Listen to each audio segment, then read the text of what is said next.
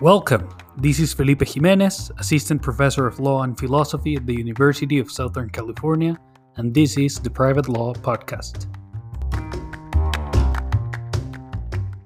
My guest today is Myriam Gilles, Professor of Law at the Benjamin Cardozo School of Law. Professor Gilles specializes in class actions, aggregate litigation, and arbitration. She is widely recognized as one of the leading scholars of civil procedure in her generation and has testified before Congress on consumer protection issues. Hey, Myriam, welcome to the podcast. Hi, Felipe. Thanks for having me. No, it's great to have you here. I've long admired your work, so I'm very happy to have you as a guest. Oh, thank you. That's very kind. It's a mutual admiration society. I admire your work as well. Thanks for having me. Great, thanks. So let me start with a very basic question. A lot of your work focuses on arbitration. So why don't you tell us a bit about what arbitration is and how it's regulated in the U.S.? Sure. I think we want to focus on, if we're talking about my work, on a particular strand of arbitration. So I'm not going to talk about, union arbitration, trade arbitration, international arbitration. Instead, I want to talk about arbitration as it affects sort of people like you and me, ordinary people in their ordinary lives. And for us, arbitration is sort of a choice of law provision and a forum selection provision all rolled into one and inserted into a standard form agreement or contract that none of us ever reads, ever thinks about, ever looks at, but is definitely part of our lives in almost every amenity that we wish to purchase. So what I mean by that is we enter into agreements, for example, to send our kids to camp, or when we apply for a job, or when we purchase certain products. And within the small print, there's something called an arbitration provision. And what that arbitration provision says is that you and I, the company and the consumer, or the company and the employee, agree that all disputes that shall arise between us will be resolved not in court, not before a jury, but in an arbitration. And moreover, the arbitrator, the private judge who will resolve these disputes, this private judge is only authorized to give relief that is specific to this individual who's bringing the claim. No broad injunctive relief. The individual waives their right to bring not just the claim in court, but also to bring any class action, collective action, representative action. And then there are a bunch of other things that you can sort of add on to arbitration clauses. For example, some arbitration clauses say that punitive damages can't be awarded, pain and suffering damages can't be awarded. So there's a lot that can be done with the language. But essentially what this is private, do-it-yourself dispute resolution. These are companies deciding how they want disputes against them to be resolved. But I think, at least from my perspective, what this does is it means that there will be very few claims or disputes brought against them ever. Because if those claims can't be brought in court, many people will just abandon them altogether. So that's the arbitration that I write about. It's sort of modern day, what we call forced arbitration, because of course none of us really agrees to this. When we buy a cell phone or send a package via FedEx, we don't really think about disputes and how they're going to be resolved. And yet we all somehow are bound to these agreements, which have been given great force by the Supreme Court over the past decade.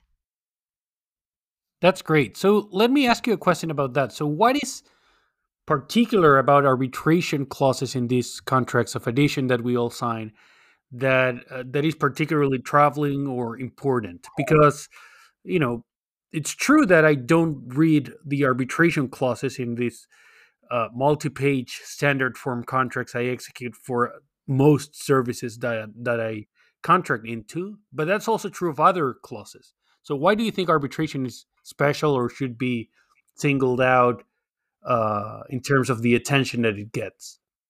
I think it's a great question. And I think for me, it really is that the class action banning part of the arbitration clause, because from where I sit, most consumers, employees have been able to vindicate their rights, whether under state or federal law, via class actions. Most claims that any consumer would bring would be what we call a negative value claim. In other words, it would cost more to actually adjudicate the claim than the consumer has at stake. And so the only way to make those claims viable is through a procedural device that allows for aggregation. In the federal system, that's Rule 23. Nearly every state has a similar rule on its books, and those aggregation rules allow lawyers, mainly entrepreneurial lawyers, to aggregate the claims of many, many, many, maybe thousands or hundreds of thousands or millions of consumers together, so as to adjudicate kind of on a level playing field with a defendant corporation.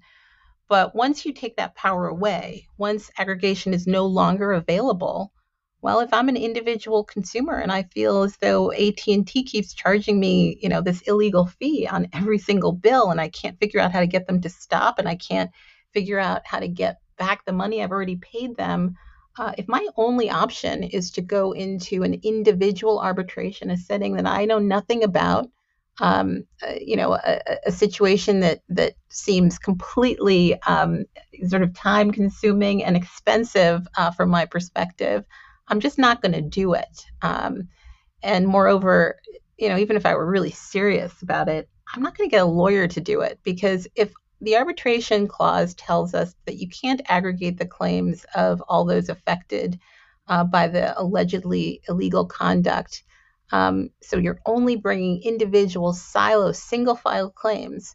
That means that any lawyer operating on contingency can only get a third of whatever it is I'm going to recover as a consumer. That's bupkis, right? That's nothing. So I'm not going to be able to get a lawyer to do it. I'm not going to do it myself. And so what these clauses end up being, unlike all the other clauses and all the other boilerplate that we have at the end of our contracts, what arbitration clauses end up being are provisions that suppress claims. They prevent people from actually adjudicating disputes. And they prevent us as the public from knowing when companies are acting in a wrongful manner. Legislators pass laws. They're supposed to, these laws are supposed to have effect. But one of the ways we enforce whether laws have effect is through private litigation. And private litigation is no longer on the table. It's just gone. And I think we can see that because the number of class actions is in pretty steep decline since in the past decade, since the Supreme Court has found that these arbitration clauses are enforceable. And not only that, some studies have shown that very, very, very, very few, minuscule number of individuals ever decide to individually arbitrate their claims. So what's happening to everything else?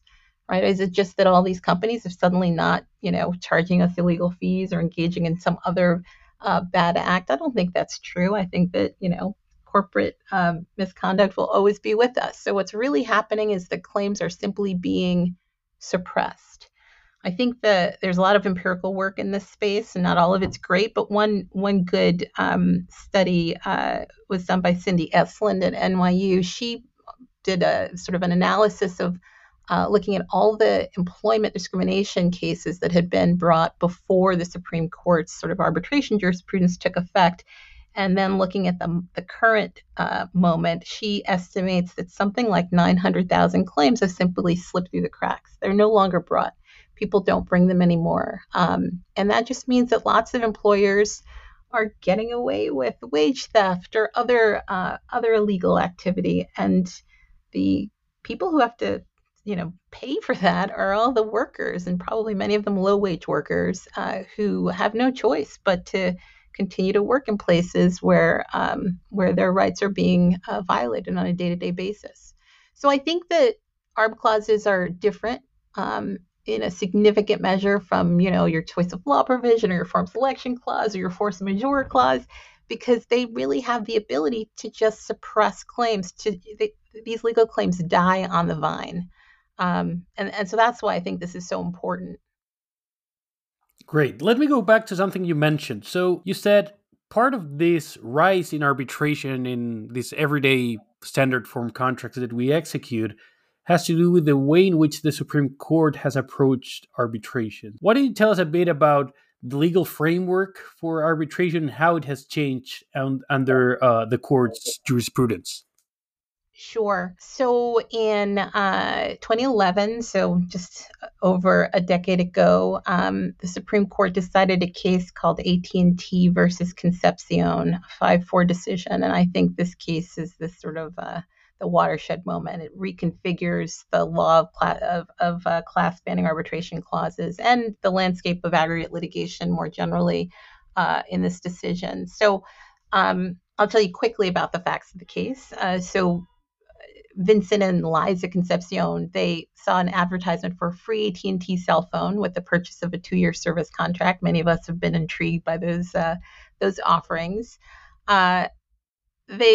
They take AT&T up on this, but after doing so, they learn they have to pay $30.22 in sales tax. So they argue that this is actually not a free phone.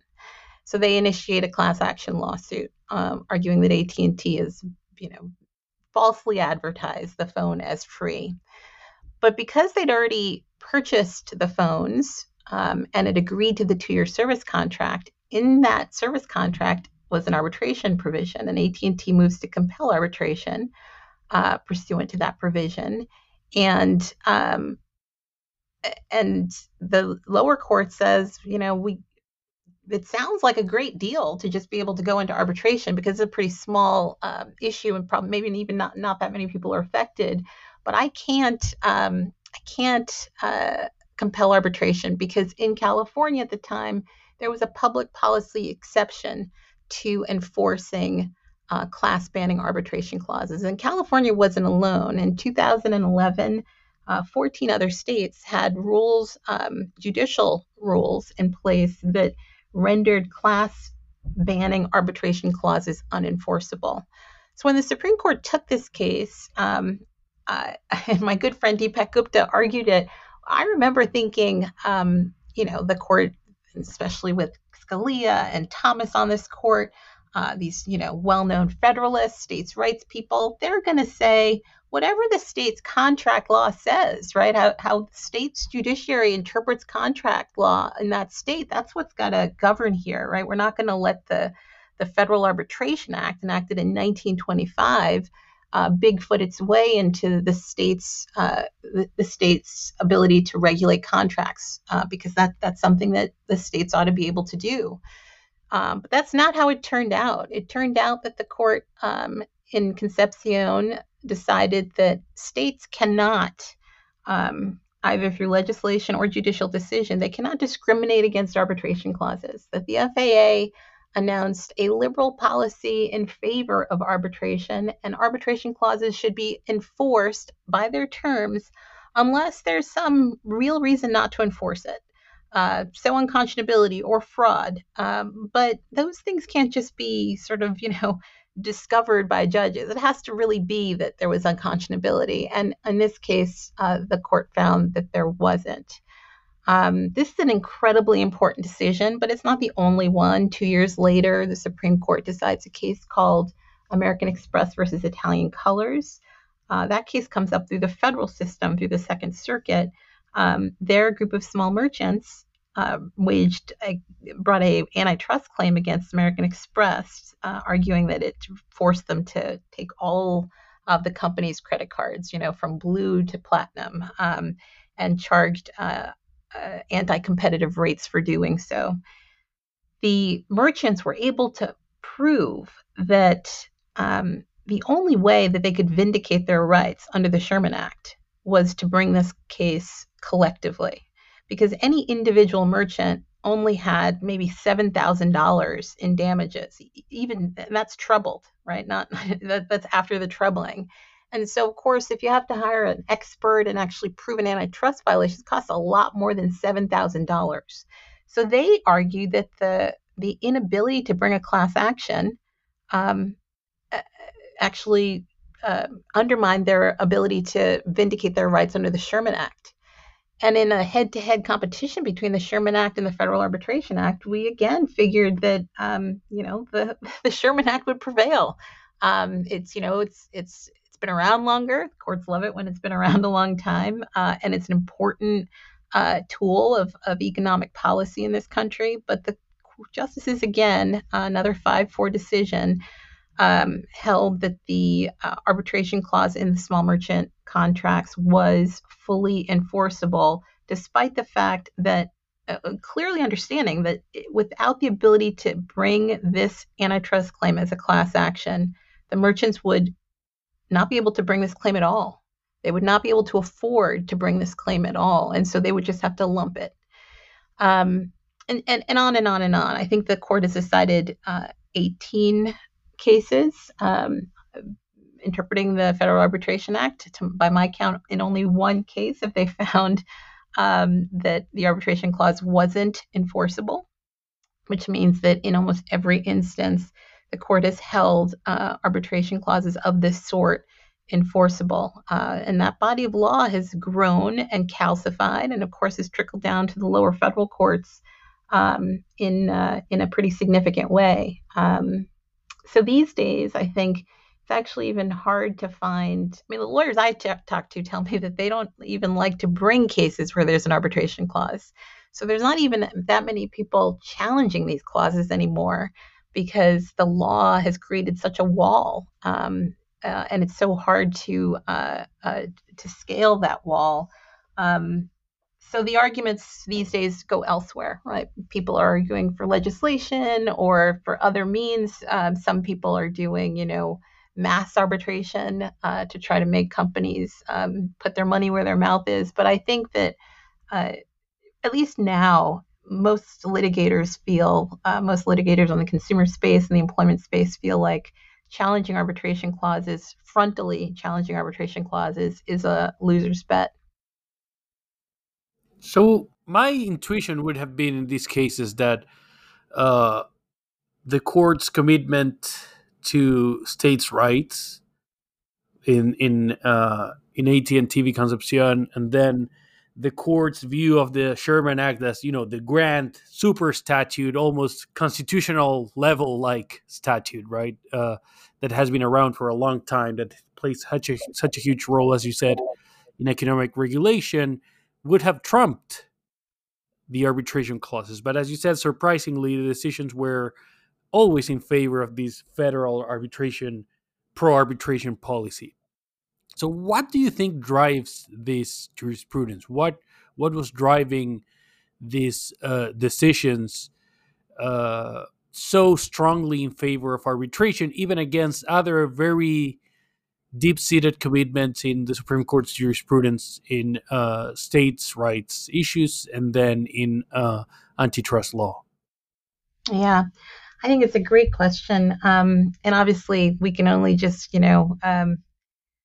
read the tea leaves and try to discern what could be going on in their minds. But my take is, because I'm a realist, or we all are, but I'm a realist and probably quite a pessimist. I think that for the conservatives on the court, it turns out that there's no easier way to get rid of litigation and litigants that you don't think ought to have their day in court than enforcing an arbitration clause. This is just the fastest way of ridding the courts of cases that you believe are frivolous or shouldn't be brought at all. And I think this is an anti-litigation, anti-lawyer, anti-plaintiff's lawyer move. I think it's hard for me to see any other justification, but I'll give you others that people tell me. So Judith Resnick has written that she's a professor at Yale Law School. She's written a lot on forced arbitration, and she thinks that if you look back at the history of sort of the Civil Rights Act of 1964, Title VII, some of these, the ADEA, some of these statutes that bequeath upon certain populations, certain groups, rights that they didn't have before. That these have always been controversial. They were legislatively controversial, and you look at the jurisprudence under these statutes, there's controversy there. There are some courts, in particular, some conservative courts, that have done their very best to restrict those statutes and the remedies available under those statutes. So she argues, that arbitration is really just another tributary in that long stream of cases, trying to find ways to limit the availability of certain rights and certain remedies as to litigants that she thinks some judges don't believe ought to have the rights that they have. Because otherwise, I think you're, as she puts it, you're sort of chipping away at a piece of granite. Whereas with arbitration, you can basically throw the whole thing into the ocean. And I think that's, I concur with that. I think that's one explanation. I don't really know, other people think that there's something about something specific here that's going on here about freedom of contract. And when I've debated people from the Chamber of Commerce or from Mayor Brown, which is basically the Chamber of Commerce's outside counsel, uh, they often bring up the freedom of contract argument. I kind of got to say, I don't get it. I mean, we all know that standard form contracts are not contracts in the real sense of the word. None of us really pays attention. And when you're agreeing to something that appears, in a dialogue box, that stands between you and the newest version of iTunes, that's not real agreement. And so I feel like the freedom of contract argument uh, doesn't land for me, but I think it probably lands for some people. I think Stephen Ware at the University of Kansas thinks that the freedom of contract argument is the best argument for enforcing these provisions. He thinks that if people sign these contracts, they ought to be held to the bargain that they've made. And that the argument that they really didn't read it or they didn't understand what they were reading is ignorance is no defense. Now, when I've asked him, this is Professor Ware, what do you say to somebody who applies for a job and fills out a job application, right? Which, everyone has done in their lives. And it's a standard form job application.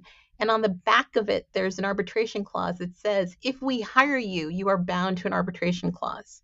Does that seem like the kind of contract we ought to say is enforceable on freedom of contract grounds? I think he kind of stutters at that point, right? That seems like not what we think of when we think of freedom of contract. But it's hard to know. I think it's a difficult issue figuring out why the court has started down this path. But now that it's gone down this path, and even with the death of Scalia, now we see Neil Gorsuch taking the lead on this, Clarence Thomas right behind him. Obviously, Sam Alito has been a supporter of this movement back even when he was on the Third Circuit. It's hard to not view this as pure politics, right? This is just the policymaking of the conservatives is they would prefer that people not be able to sue businesses for large sums of money. It just doesn't seem right to them. Okay, so I'm going to pursue this depressing line of questioning and ask you to tell us a bit more about some of the problems that this generates. So it seems really bad, but beyond that, I think we can disaggregate this into different things and actually things you've written about. So one thing you've written about is the way in which this radical rise of arbitration in consumer and employment contracts has had an impact on doctrinal development and might affect the development of law. So why don't you tell us a bit about that idea? Yeah, I mean, I think it's a kind of a natural. I won't even. It's not original. In other words, this idea that if you start to channel all cases that would otherwise be in public courts into a private arbitral system, that whatever happens to those cases, you just never know how they're resolved. I mean, you don't even know if they're brought, but much less how they're resolved. We don't get from arbitrators written decisions. The proceedings in arbitration are not recorded. There's no court reporter. There's no disclosure requirement. A handful of states require arbitration providers like the American Arbitration Society Association and JAMS to give them some empirical information about the number of arbitrations that they're doing every year, et cetera. But there's nothing that looks like Westlaw, nothing that looks like Lexis. We don't have access to anything that's going on in arbitration.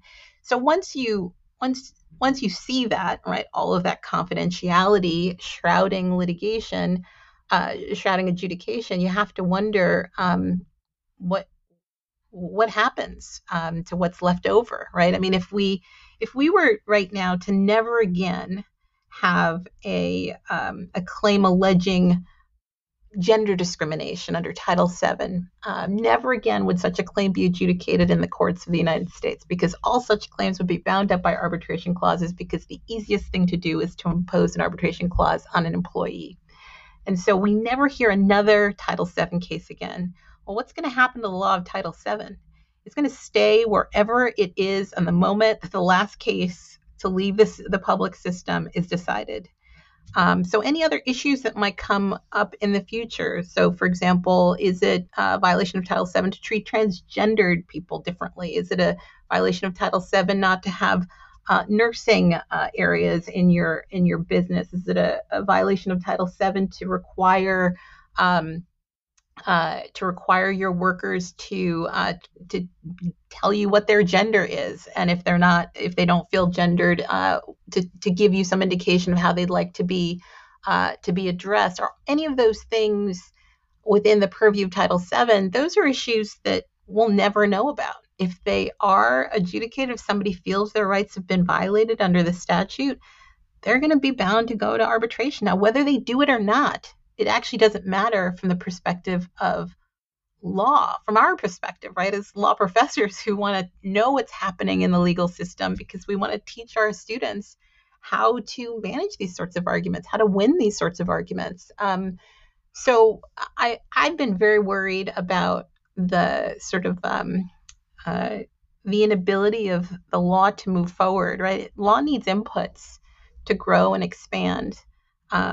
And if it doesn't get those inputs, I mean, and we don't know what this looks like. We've never really seen anything like this happen before. This is a peculiar moment in the American legal system. But what happens to law when there is no input? I think it dies. And that's a sort of separate argument from the legitimacy argument, right? So I've made an argument that doctrine just sort of dies on the vine, but others have made a different but related argument that the more people see big businesses continue to litigate against each other in public courts, criminal cases still happen in public courts, but their small cases, are shunted into arbitration, the less respect and legitimacy the public courts are given. I think that's a different argument, but it's related, right? Because the idea is that public legal system, our tax subsidized approach to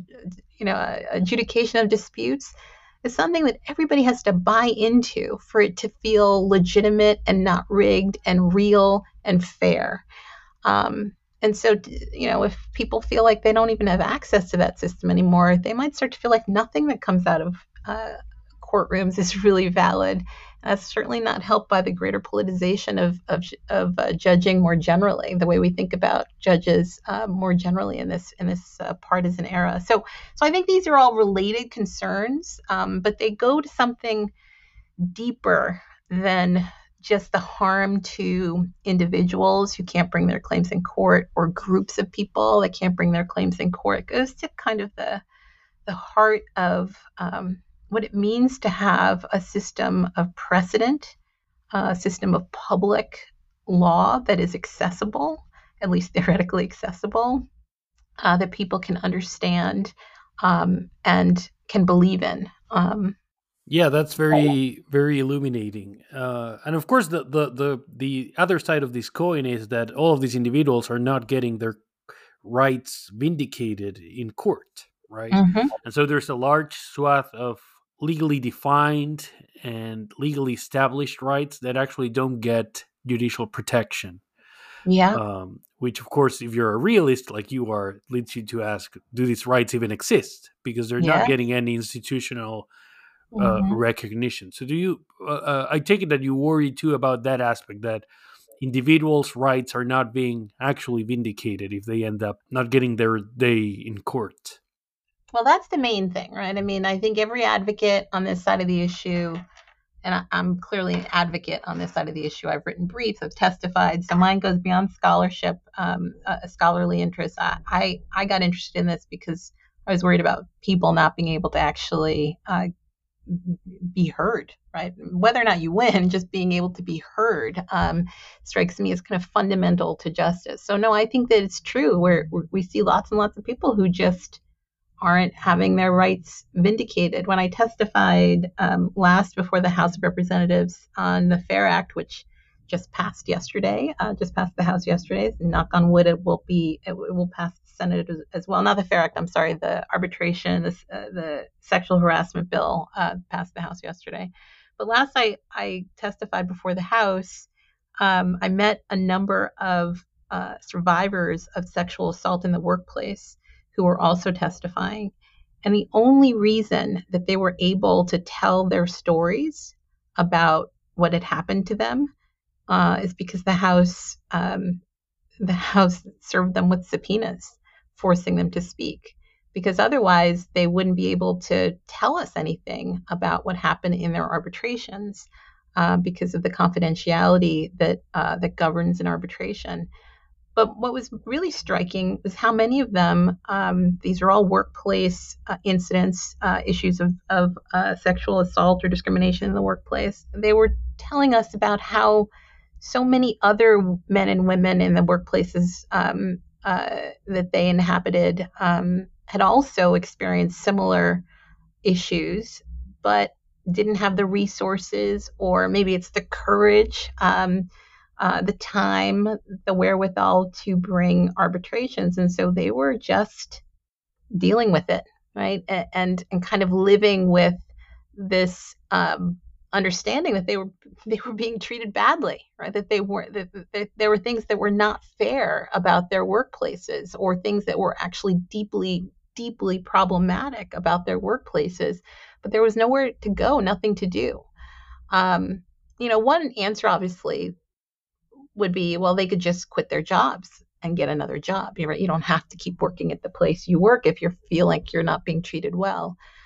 But the truth is, today, every single employer worth their salt imposes an arbitration clause on employees. And again, some of them do it at the moment that you fill out the job application, right? So they do it even before you're technically an employee, which makes it impossible to look around the marketplace or the landscape of jobs and try to find an employer that doesn't have an arbitration clause. It's usually not something that people think about when they're trying to find a job, but it turns out it maybe could be a good thing to think about, because if you have an arbitration clause, you're just simply not going to be able to challenge practices that you think are harmful to you. I mean, at some level, you have to worry that the impact of this trajectory is just reinforcing broader social phenomena related to the increasing income inequality in the U.S.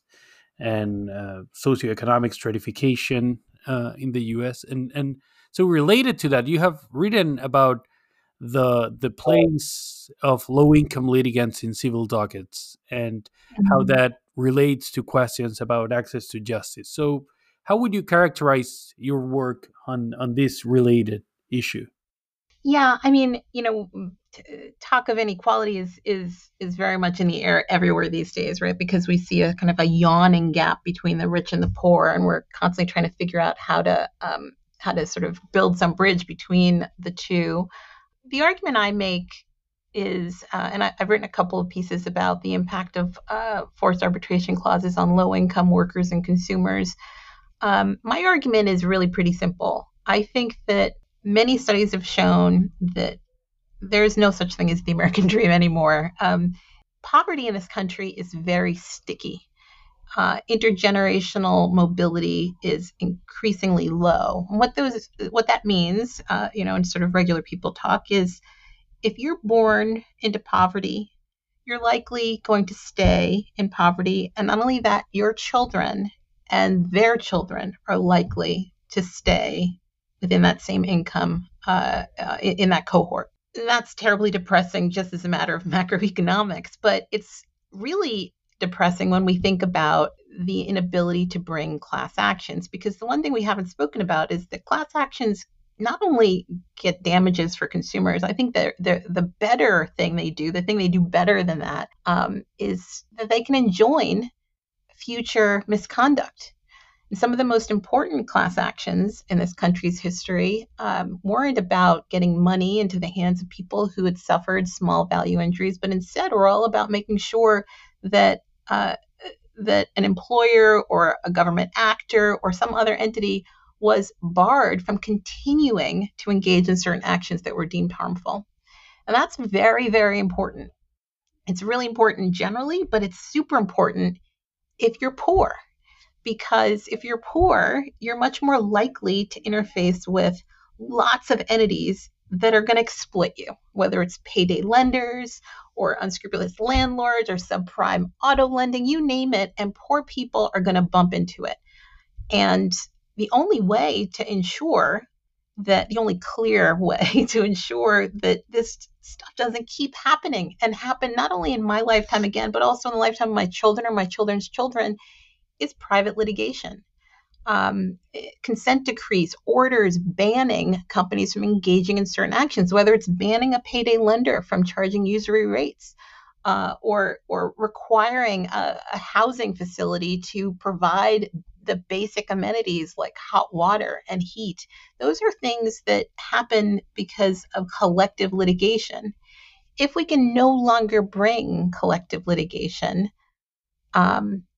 I think the poor people in this country, low-income workers, low-income consumers, the ones who are going to suffer the most. They have far less cushion between them and the hardships that they will suffer than those with more money. And I think that I think that's something that we ought to be thinking about, because it's not a fix to all the problems of inequality, but it would certainly help, at least with some specific instances of abuse and exploitation. So I think that's important. Other authors, and here I should do a shout out to Lena Khan, our FTC chair. She and Deepak Gupta wrote a piece on the regressive nature of class action bans. This is a slightly different argument than mine, but it's related. They argue that class action bans are really just for people having to spend more and be burdened more by misconduct. Because the truth is, if I feel like AT&T is charging me too much, or imposing some illegal fee, I'm just going to call AT&T and I'm going to get through to AT&T customer service, and they're going to give me everything I want, right? They're going to make me whole.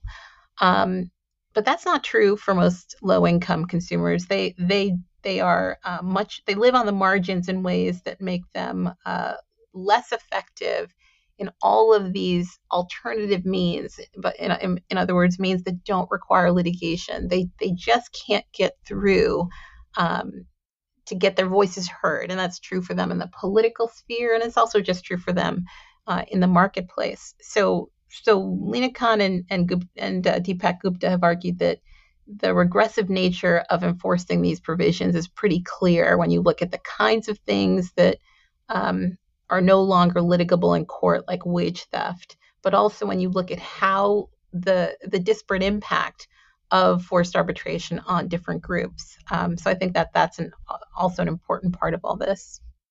Great. So to end this episode on a more optimistic note, Let's try. Let's see what you yeah, got. let's try. So what would you say are some ways forward, some ways in which we could change this situation? I mean, short of revolution and dismantling American capitalism. Yeah. Well, I don't think we should look to the courts because unless we have a wholesale change in the personnel of the Supreme Court, I think they're going to stick with the arbitration jurisprudence. The conservatives are in the majority, and they're going to stick with what they've already decided, and the lower courts don't have power. So I think the clear thing is legislation. So the question is federal legislation, the FAIR Act, the Forced Arbitration Act that would actually amend the FAA to say that uh, arbitration clauses imposed in standard form contracts are not enforceable, essentially reversing the Supreme Court's jurisprudence. That's been that bill has been active in every Congress since 2007, and it doesn't pass. Sometimes there's a hearing on it, but it doesn't pass. So I don't know whether, and it didn't even really get much play this time around in the first 2 years of Biden. So I'm not incredibly optimistic about federal legislation that just goes back to the status quo. What is happening instead is there's some interest in Congress for enacting pieces of legislation that are specific to particular categories or claimants. So I said to you earlier, the the the bill that would ban arbitration of sexual assault and sexual discrimination in the workplace. That bill passed the House and it might pass the Senate. So that's a pretty narrow bill, right? It only applies to certain kinds of claims and certain kinds of claimants. There was a bill. I think there will also see a bill passed that protects service members, people in the military, from arbitration clauses. People in the military have suffered tremendously from arbitration clauses being used against them, particularly when they're deployed. Department of Defense has come out strongly in favor of this bill. So I think something like that will pass, right? Very sort of Swiss cheese approach to ridding the country of arbitration clauses. So I think we'll see some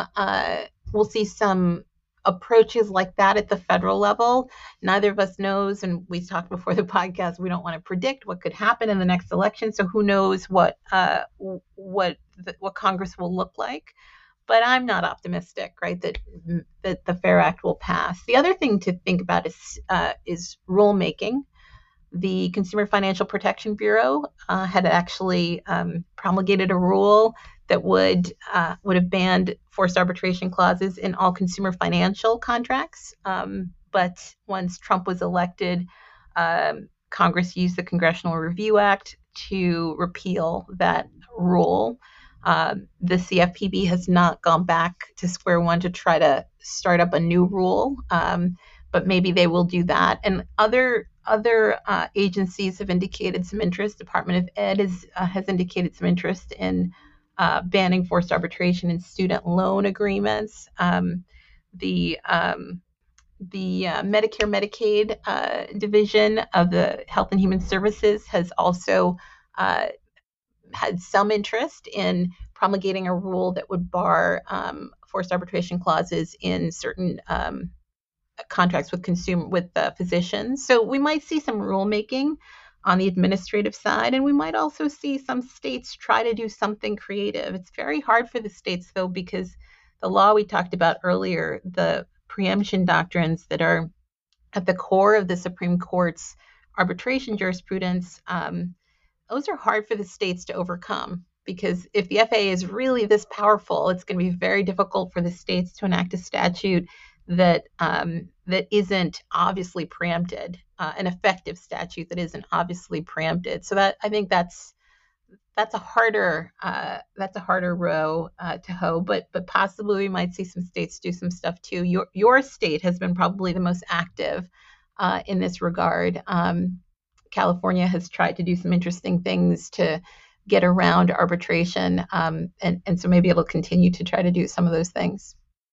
Great. Myriam, I wanted to thank you again for coming to the podcast. I think it's so important that your work shines a light on these problems in the American legal system and questions of access to justice and forced arbitration. So thank you so much for this really illuminating conversation.